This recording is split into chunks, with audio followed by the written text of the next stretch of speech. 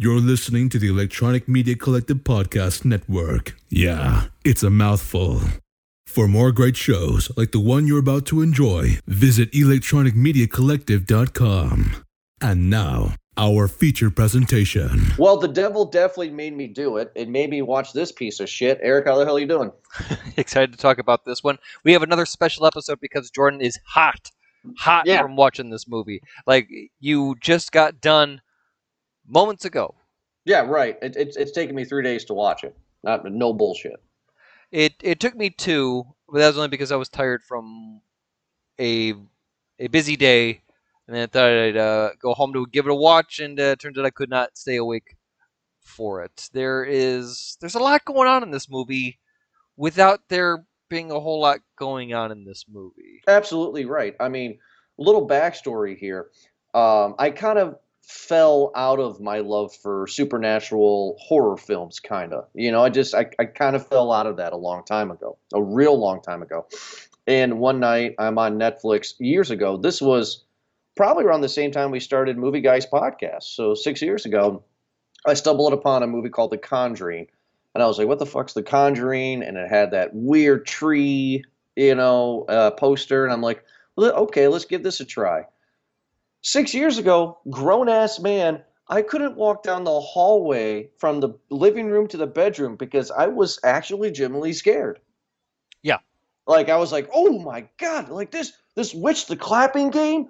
Oh my God. Just like, that was great.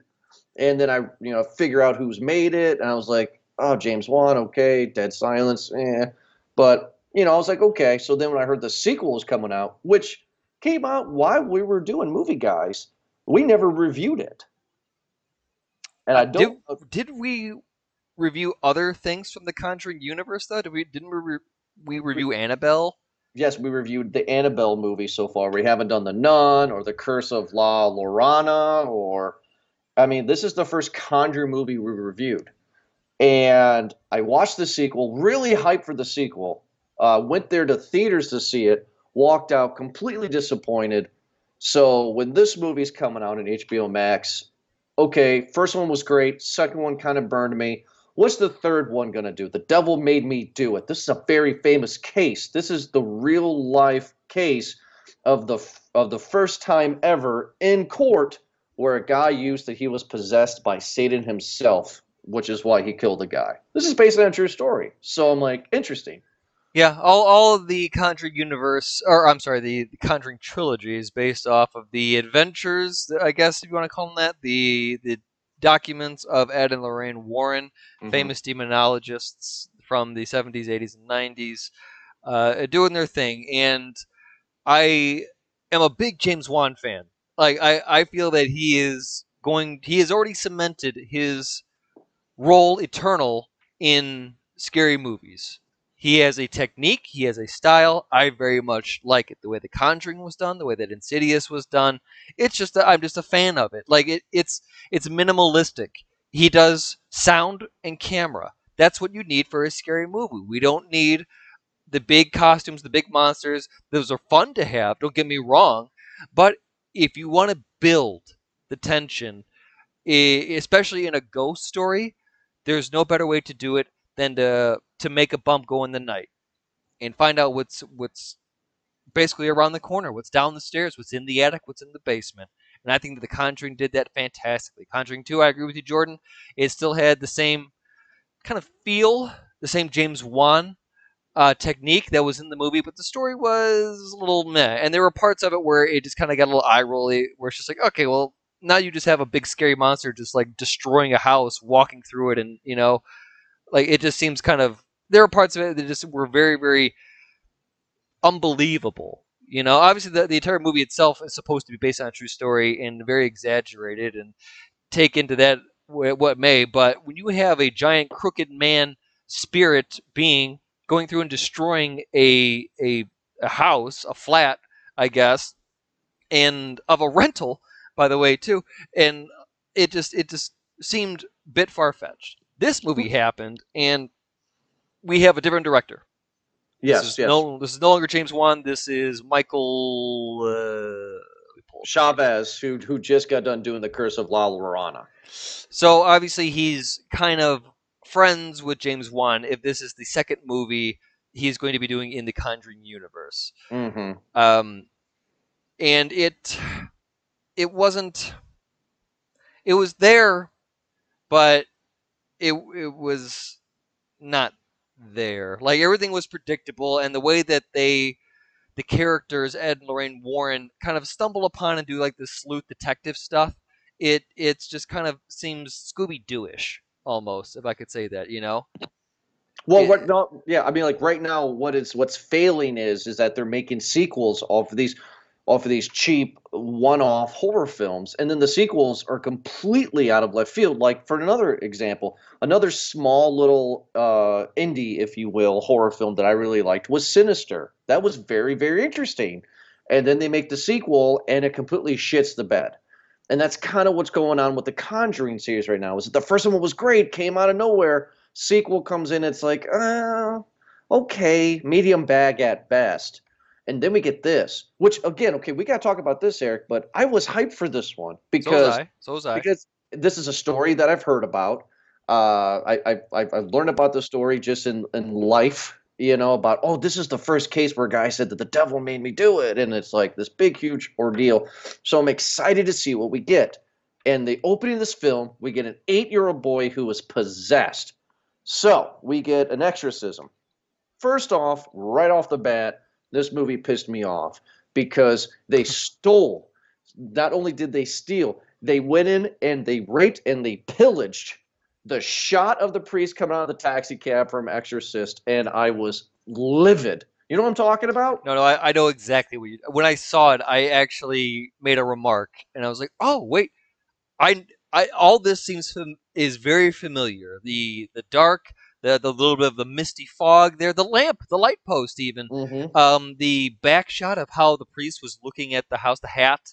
You know, it is all very Shot for shot. exorcism. Yeah, almost to the T. Obviously, locations were different. You know, Of course. city But versus country there. But see, the reason why that pissed me off, and I really lost a lot of respect for the film right off the bat with that stupid shot before we get into the rest of it, is just because if you want to pay homage to something, pay homage to it, but don't just straight up steal it. I mean, they literally just cut and paste that shot. I'm just like, wow, that's not paying homage. That's a disrespect. Okay, so you're saying that as a shot fire. You're not seeing that as a tip of the hat type No, of thing. I think that they think that they were doing that. I think that they were like, I got a deal. Let's go and do the shot. I mean, shot of The Shining. Let's do that. And it's like, no, that makes absolutely no sense. Also, what doesn't make any sense is the title of this movie. The devil made me do it. Why would that not make any sense? Because it's not the devil. And that's something we're going to get into as our episode here progresses. But it's not the devil. Oh, sure. I understand that completely. And there's a few questions we can get into about this because I do have questions about our antagonist. Right. But I think, you know what, when you watch a movie and there are parts in the movie where they say the title of the movie, Mm-hmm. we didn't get that until the end when it was post. Well, it was during the credits. It was Right. kind of post scene of the credits where they had where they show the interviews, the real interviews, and the real recordings of Mm-hmm. the story that it's based off of, which I like. Those details are fantastic in this movie. I wish they would just do maybe a little bit more of it. But it still, the interview, the interviewer was interviewing the real life Ed and Lorraine Warren, and he said those words, "The devil made me do it." So I can only imagine that that's Where it comes from. where it comes from. Right. So we get defense. Yeah. we get David, an 8-year-old boy who was possessed by this demon. Now, this is your Joker bank heist, right? This is the beginning. Boom. Credits have not even rolled. We're into it. We're getting our adrenaline pumped, our popcorn. We haven't even started munching on it yet. And we get some amazing shots, all CGI, of course. But this David, this 8-year-old boy, and the way he contorts his body was this absolutely great. I will applaud this opening, not kill, but you know what I'm trying to say, like this opening grabber. Oh. Very intense. the one thing that was a constant theme in this movie was not just a jump out and got you, but like a chase. The boy did it. There was a few jump scares when the Arnie, or the other main character, when he was having his experiences where a ghost wouldn't just jump out at you, it would jump in and attack, and there was Right. room for them to cover. There was ground, and it was scary because you have something coming at you that fast. I'm still reacting to their presence, and that this thing come at you because one of the first jumps was the kid uh, who was trying to go to bed, I think, right, and he had an attack in his bathroom, and he Yeah, jumped that, out and yeah. attacked his dad. Like that was With a some cool knife. shit, yeah. And then he was just like going all in trying to attack whoever was there. Attacked Ed, I'll kill you, old man, or something like that. And then when they were dragging him down, when you're dragging him down the stairs, you had those like CG claw marks scratching the walls because the Oh, boy yeah. was being pulled. Very good. I will not ever say that this opening was not good. This Sure. opening was very, very good. Pumped my adrenaline. Then we go off the tracks. Yeah. We go off the tracks. Ed wakes up in a hospital. And okay, now see, this is one of the things. Is because the demon who was possessed by the little boy is straddling Ed, and he hits him in the heart. He says, "I'm going to tear your heart, or eat your heart, or whatever." And he pretty much gives Ed a heart attack. So that right there tells me this is the third movie, possibly in a trilogy. Well, Scream rules, all bets are off.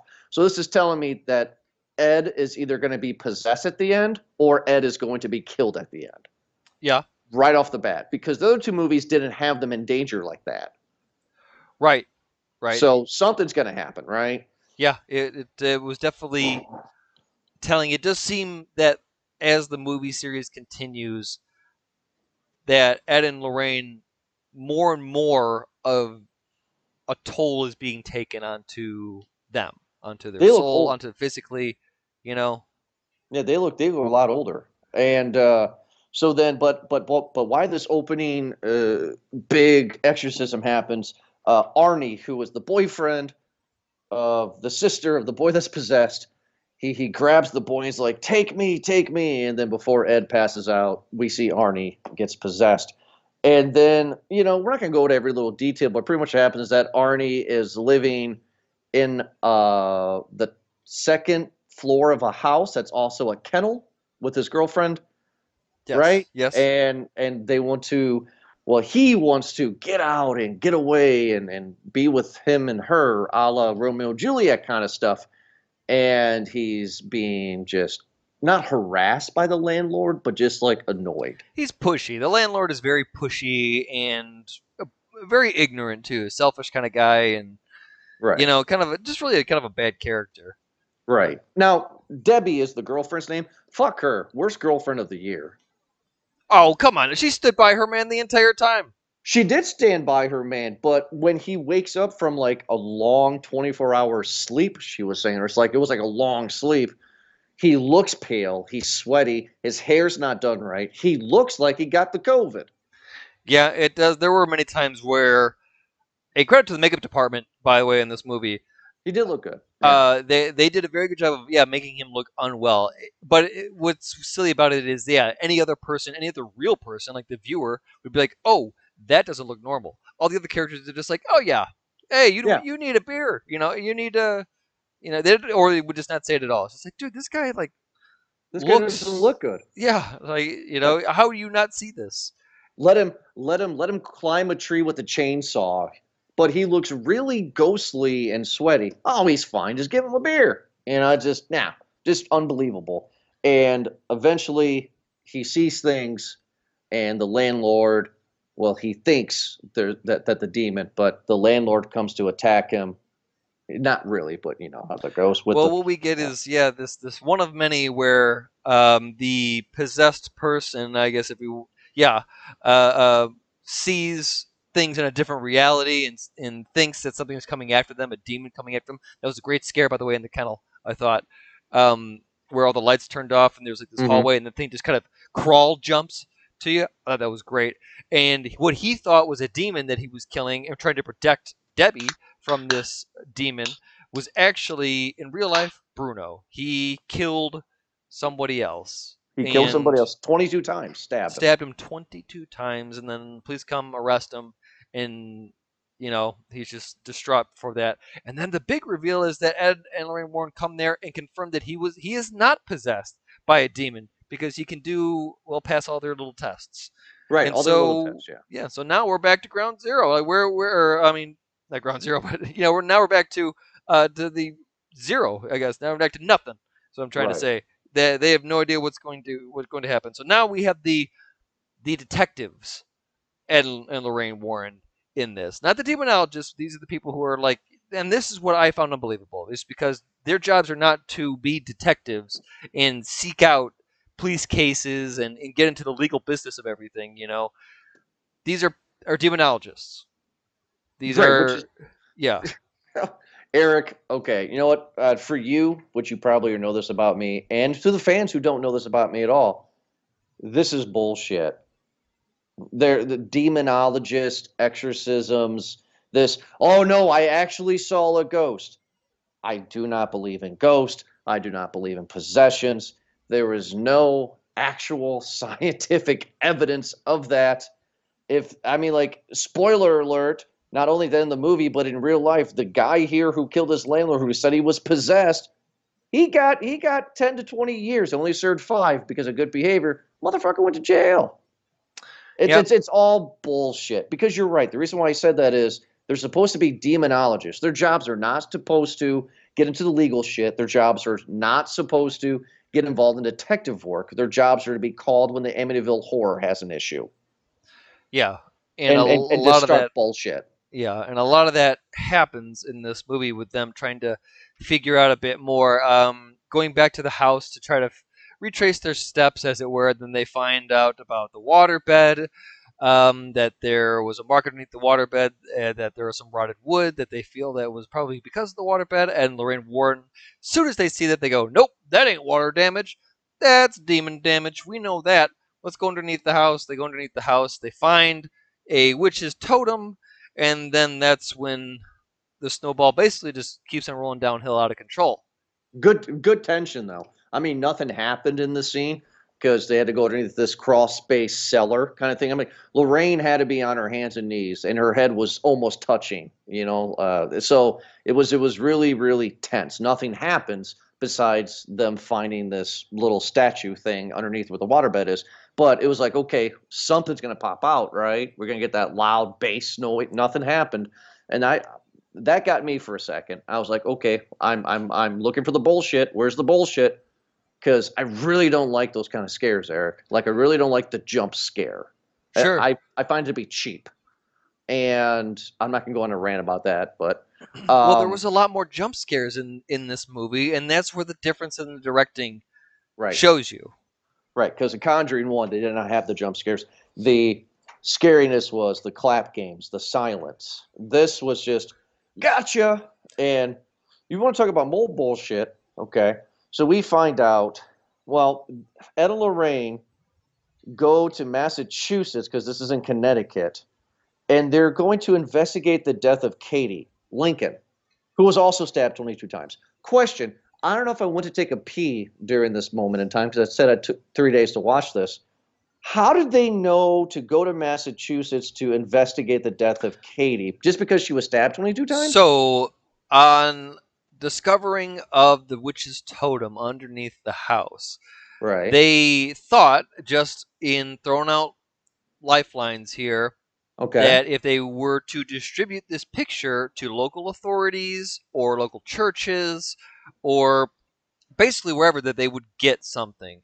And they asked their assistant, who's, oh goodness, I don't know what his name is, but he's been in all 3 movies. He's the camera guy. Yeah, the camera guy.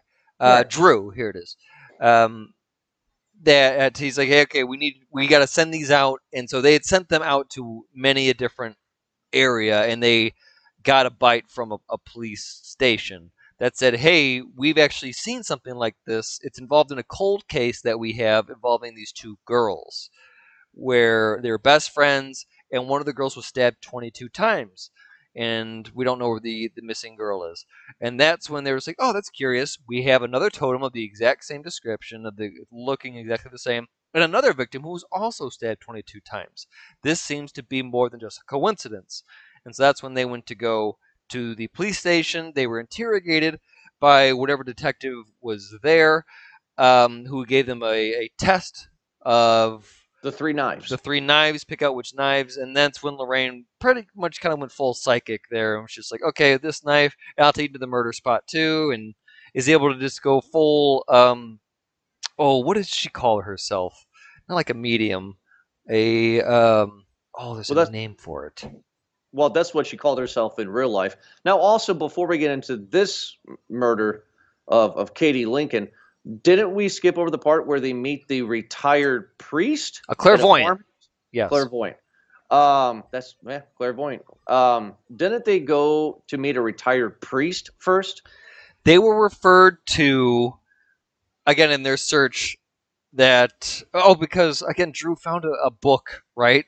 Just like, oh, hey, by the way, here's also the Necronomicon that I found. Just chilling.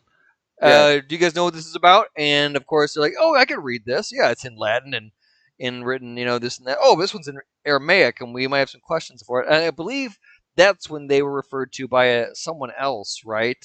Right.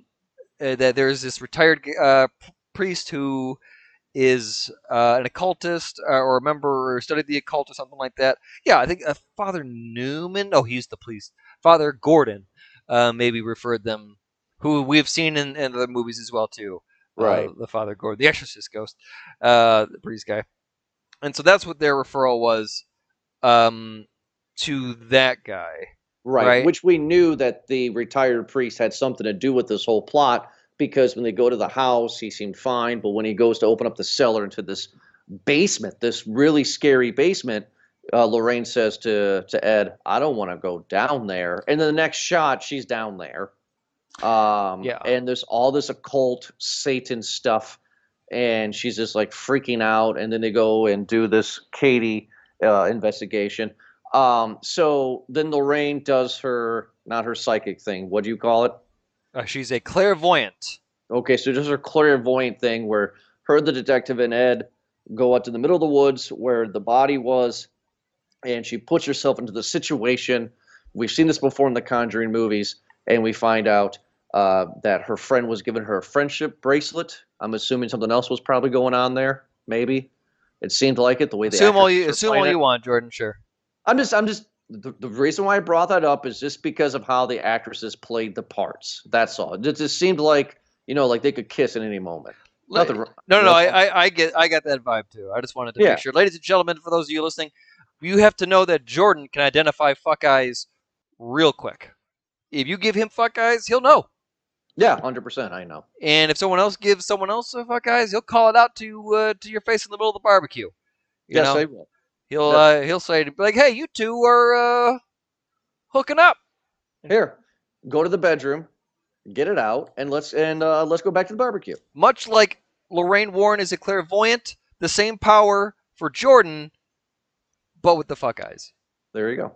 It was obvious, but they give them a friendship bracelet, and then Katie goes nuts and starts stabbing the shit out of her friend, and she's possessed, right? Yeah. At this point, we don't know why she was possessed, right? This is still kind of happening because here's the other thing that we are slowly to reveal is that there is a chain of possessions happening by a Satanist. Yes, an older Satanist, and there's a reveal at the end.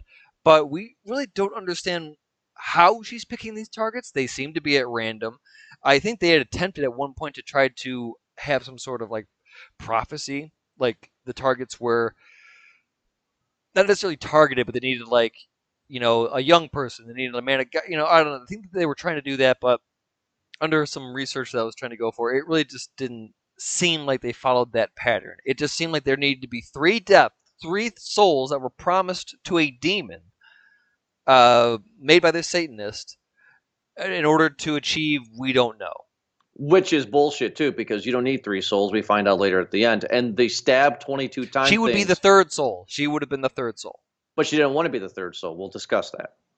I know that she didn't want to be. But yeah, the target seemed to be... She didn't seem... Yeah, so it was random. So Bruno was dead. One of the girlfriends is dead. and now we're on the hunt for the third body, the third Right. soul here. Which they find her in the bottom of the cliff. She ran off the cliff when she was possessed, and Lorraine got dragged to say the body's there. This all goes down. All this is going on.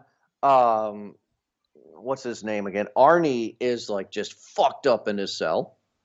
Just completely fucked up, and nobody's batting an eye, nobody's paying attention. And this is where we find out more information that this occultist is a woman, because they go to the funeral home where the body of the Katie girl who killed her friends at. Lorraine touches her and sees what she sees, and then they have this big ordeal where it's she sees where the occultist is, and then she's like, well, if you can do these things, so can I, kind of comment. Yeah. Which I was like, okay, is this occultist alive? Is this actually a human being that had a deal? Is this occultist person dead? I don't know. I still don't know. No, listen, just rip the Band-Aid off, because everything else that happens after this is actually kind of dumb. Okay, fine. Rip the Band-Aid off. But she has a vision of the Satanist having her ritual and trying to possess Arnie so that he can kill himself, essentially become the third death and the curse promise. And through her vision, they meaning Ed, Warren, and Drew, are able to pinpoint a location of where and who this person is with in a matter of minutes. They're able to deduce the location. They know the train lines. They know the routes. They know, it just seemed very convenient, and that was an eye roll for me. Are we gonna talk about the dead fat guy? That was pretty cool. The Brute, yeah, that guy was pretty cool as well. Kind of weird that somebody, if you want them dead, that they would slide off the table and then walk to the other side of the room so that they could get a scare and then take his time. How did you get there? You had no problem walking over there, but suddenly you have a problem walking. A lot of it just was just like, you don't seem like you're trying to kill that person. It just seemed very kind of for the scare and very dumb. You know what I mean? Like I can be the thing about the other two movies, about Conjuring 1 and 2, is that those scares seemed more malicious, more threatening, because it seemed like they were on the brink every time that you were touching kind of the edge in order to get that ghost to come at you. Whereas at this one, it just seemed like it was convenient, that a ghost would kind of be there for the scare, that the lights happened to just turn off first, faulty wiring and things like that, or a timer. There's a, and I'm sure there's a reason for it, but for there to be one, it just seems kind of, again, convenient that that's how the lights turned out, or that's why the door opened, or that's why this happened. And it didn't make me a believer, Didn't make you a believer. It didn't make me a believer in this production, because we get even more bullshit. You say rip off the Band-Aid. Eric, Lorraine goes back to the old retired priest by herself. And by herself, because she was afraid to go down there before, but she's cool to go down there now because it's the climax. And then she talks to him in the basement, and we found out, oh, I had an affair with a woman. She died giving birth, and I had a daughter. And I was studying the occult to try to protect her, to figure out how to get her away from the occult. But she fell in love with the occult. So this occultist is actually my daughter. Bullshit. There was a lot of bullshit happens in this scene, and let's start from the top here. One, this entire thing felt like Silence of the Lambs. She was on her way to go just simply ask questions for, just get some answers, and then that's when Ed and Drew find out, oh my God, she's going to the house that's where the bad guy's at. And then here's what pisses me off most. Ed goes, Drew, call the police. Make up any excuse to get them there. And then Ed beats the police there, having to drive probably a longer distance, and then 2, has a good half hour there to do some Ed Warren shit before the police even get there. Right. It's just like, what the fuck? And then it's not just one officer; it's 3, 4. It's the whole fucking fleet. Squad. Yeah. And it's just like that's dumb. That's dumb. Very, very dumb. I don't like that. You could have had a patrolling officer go in there first and see Lorraine first. That could have been a kill. That could have been a free kill right there. But you missed out on it. I don't know if that was a budget thing or just a bad decision, but that would have been cool to see. It's just some patrolling officer going in there and be like, hey, I got a phone call about some shit in here, and have the occultist take him over and do some shit. That would have been great.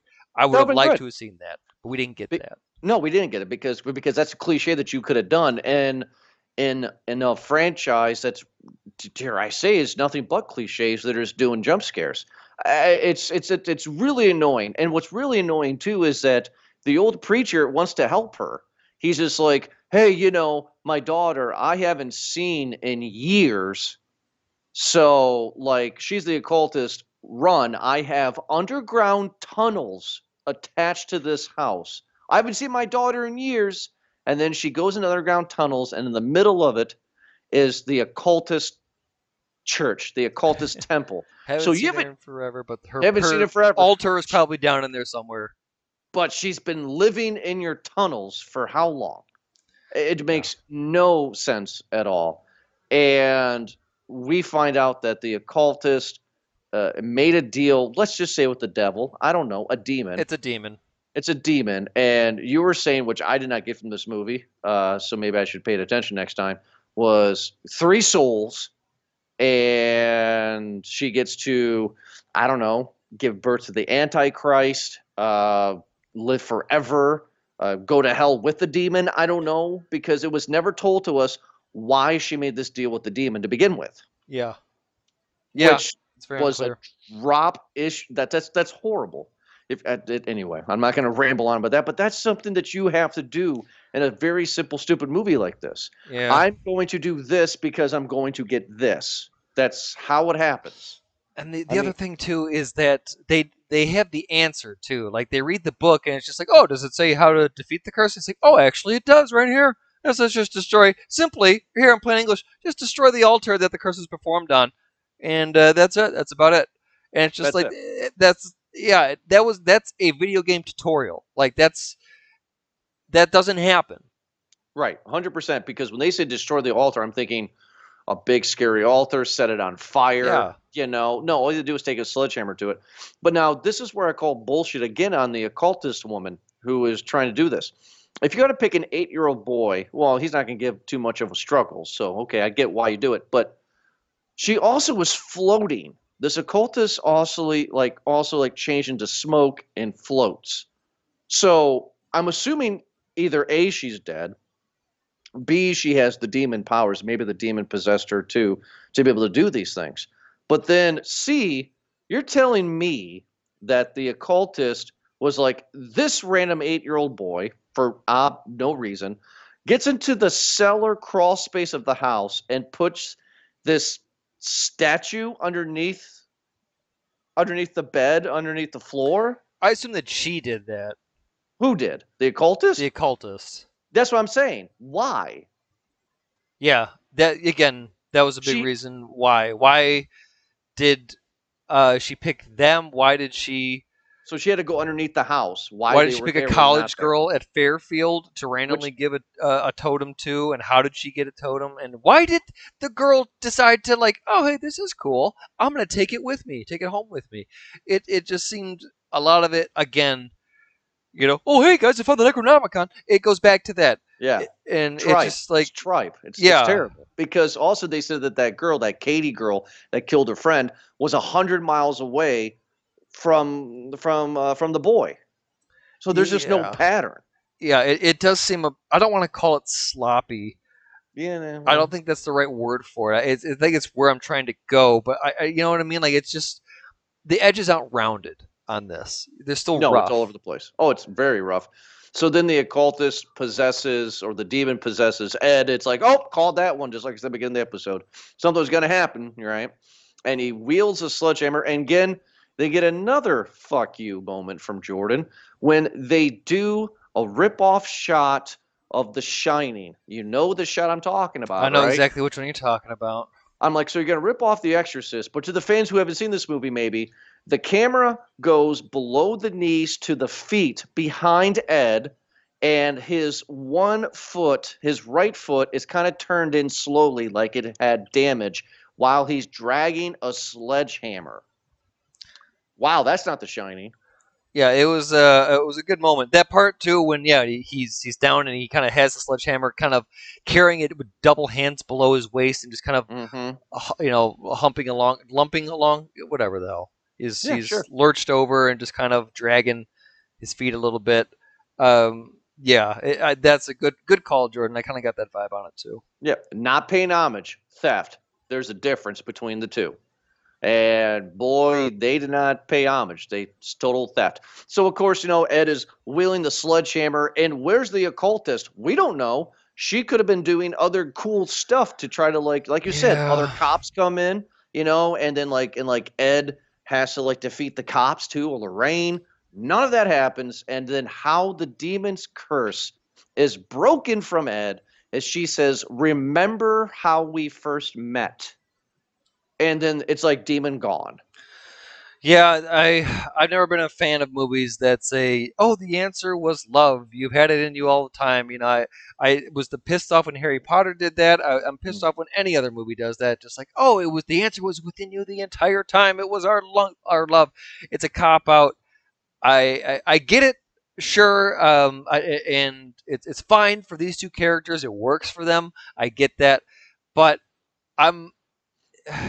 It's just it wasn't the right it's time. Frustrating. Yeah, it's frustrating. Yeah, especially, and a good way to put that too is like while a lot of these antics are happening in the basement and in these tunnels, Ed being getting blood sported in his eye there, the dust blown in his face, and now he's possessed and trying to kill Lorraine, and then the love talk makes him unpossessed. He beats the possession.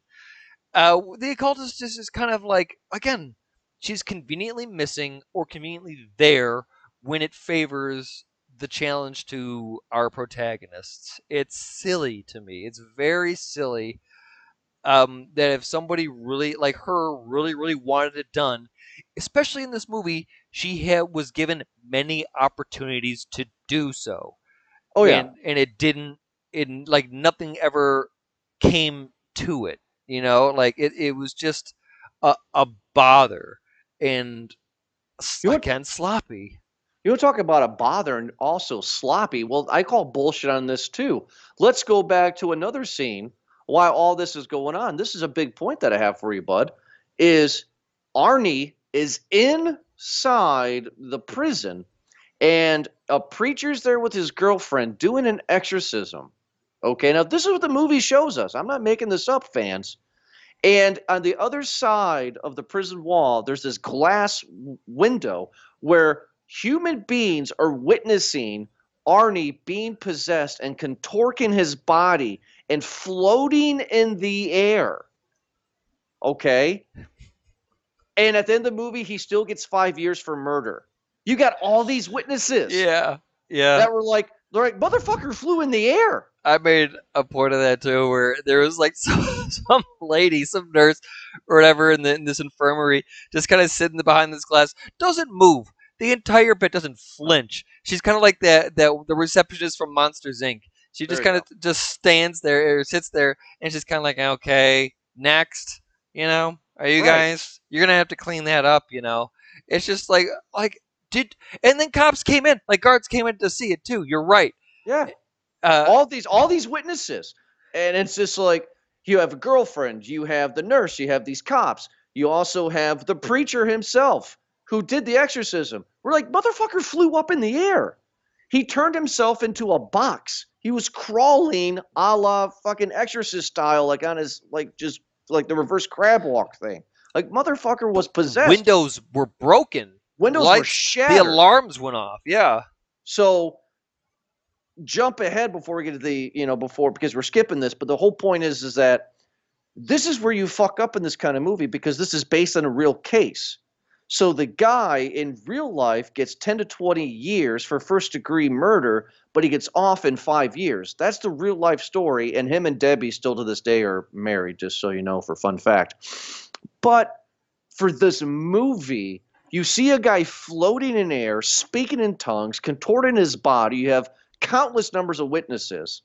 And he's still, it's at the movie, there's like, well, he served 5 years. What the fucking fuck? I'll do you one better, Jordan. At the end of the movie, when the cops come to that house, and there's going to be 2 dead bodies there. There's going to be one Kastner, the occultist priest, and then the occultist herself. 2 dead bodies in that house, and the survivors, Ed and Warden. What are they going to tell him? Oh, hey, there was a possession here that happened. She killed him, and then the devil took her. And the cops are like, oh, yeah, okay, that's legit. Which again is bullshit, because this is what I said earlier before we get into our ratings of why I don't think that the deal was for her to be taken to hell, because her right hand contorts backwards in a weird way, and then like her whole body kind of like twists, around. Yeah. And she's in pain. She's dying, clearly. And then that's when the demon comes out and takes her. She didn't give me, the actress, the occultist, did not give me a reason to go, I have been contorted into this position and I'm being taken by my savior. No, it was like, oh, fuck me. You know what I mean? It just kind of happened really fast. And it's just like, if it happened that fast for you, why didn't it happen that fast for all the others? Right. And why leave her body contorted? Because that was a weird position. So I think that's where the cops would be like, her body seems like a spider. That's weird. It's just sloppy, choppy, just No, I get it. Yeah. Well, let's have at it then, Jordan. Eric, what is your popcorn rating for Conjuring 3? The devil made me do it. Listen, this is a small bag. I feel like we've been having a trend of small bags lately, and hopefully we'll get back into it somewhere. Maybe it's just the scary movies, but I enjoy the Conjuring universe. I really do. I like James Wan. He did not do the screenplay. He did not write this movie. It was a story provided by, which means I'm assuming that the team that was on this, or he probably had his team go into it and be like, all right, we want to do another Conjuring movie. I'm going to be doing these other movies instead. You guys work on this one, and this is what I want you to do it on. Go. I think that's probably what happened here. It's just a small bag. Like it could have been better. It really could have, but it's just not. And I don't know if it's just because I'm expecting that James Wan touch. I know that he is basically consumed by Aquaman right now, and that's fine. But like this movie was missing so much, and I think it's going to hurt the franchise because of it. It's just a small bag. We've laid out all the problems with it as well too. Listen, I love the actors in it. I love Patrick Wilson. I've made that known many times. I think to everybody who knows me that I've got a man crush on him, and I like Vera Farmiga, and too she does a great job as Lorraine Warren. I like hearing these two. I like their adventures. I like their movies. I really do. I want to see more of it. This one was just a miss, and they all can't be winners. I get that, but bring James Wan back, or have him produce this movie, or do more with this movie. This didn't feel like it was in the same universe. This felt like a completely separate movie from the franchise. And that's just it felt like one of the spinoffs. It felt like, like the Annabelle or the Nun, more than it felt like The Conjuring. All right, fair enough. I mean, I can't disagree with what you said, but I will say, no surprise to you or the fans, this is my second no bag of the year. This movie's garbage. I mean, literally, this movie is garbage. I mean, this is the same category. The only film I've given a no bag to this year has been Songbird. And this is in that same goddamn ballpark. It's Patrick Wilson, right? That's his name? Yes. And, Ed and Lorraine. They're the reasons why this franchise is good. This is their Freddy Krueger, this franchise. They are the Jason, the Michael Myers. That's who you're here to see. Not the ghosts, not the other characters. It's the Ed and Lorraine because they're so good together. Other than that, this movie has nothing going for it. It has no reason to exist. I mean, people get stabbed 22 times. Why? Explore that. Yeah, fuck you. Why is demon possessing random fat dead guy? I don't know. Fuck you. Why is the occultist even picking these victims? Fuck you. I mean, that's exactly what they're saying to us. Yeah. And if they say fuck you, I say, well, fuck you too, bud. You know what I mean? Like it's just not good. This is a really, really shitty movie. And it says a lot because I've seen a lot of shitty movies. For me to take 3 days to watch this thing. You made a bad movie, okay? Just stop it. What needs to happen is that this franchise needs to fall flat on its face with the next movie. Whatever Conjuring universe, as they call it, is next, it needs to fall flat on its face, and then James Wan needs to go, all right, screw Aquaman and Star Trek and all these other movies and Fast and Furious, and I'm going to save this franchise I created. This is a bad movie. 100% just a bad movie. And I don't ever want to see it again. I won't probably ever see the second one again. The first one holds a special place in my heart. But other than that, yeah, no bag, man. Just I can't recommend this to anybody. No bag. A no bag. All right, then. It's not good. It's you not hear it here good. first, everybody. Things seen, not heard. Better rating than Conjuring. Devil Made Me Do It. Yes, because at least things seen and heard or things not heard or whatever had at least something that was entertaining. It caught my interest. I watched it in one sitting. I mean, this took me 3 fucking days. Yeah. And it's not even 2 hours. Well, yeah, again, it's hard when I'm watching a movie like this and I'm comparing it to movies that I've already seen, like Exorcism of Emily Rose is a good one to compare this one to, or Exorcism Origins is a good one to compare this to.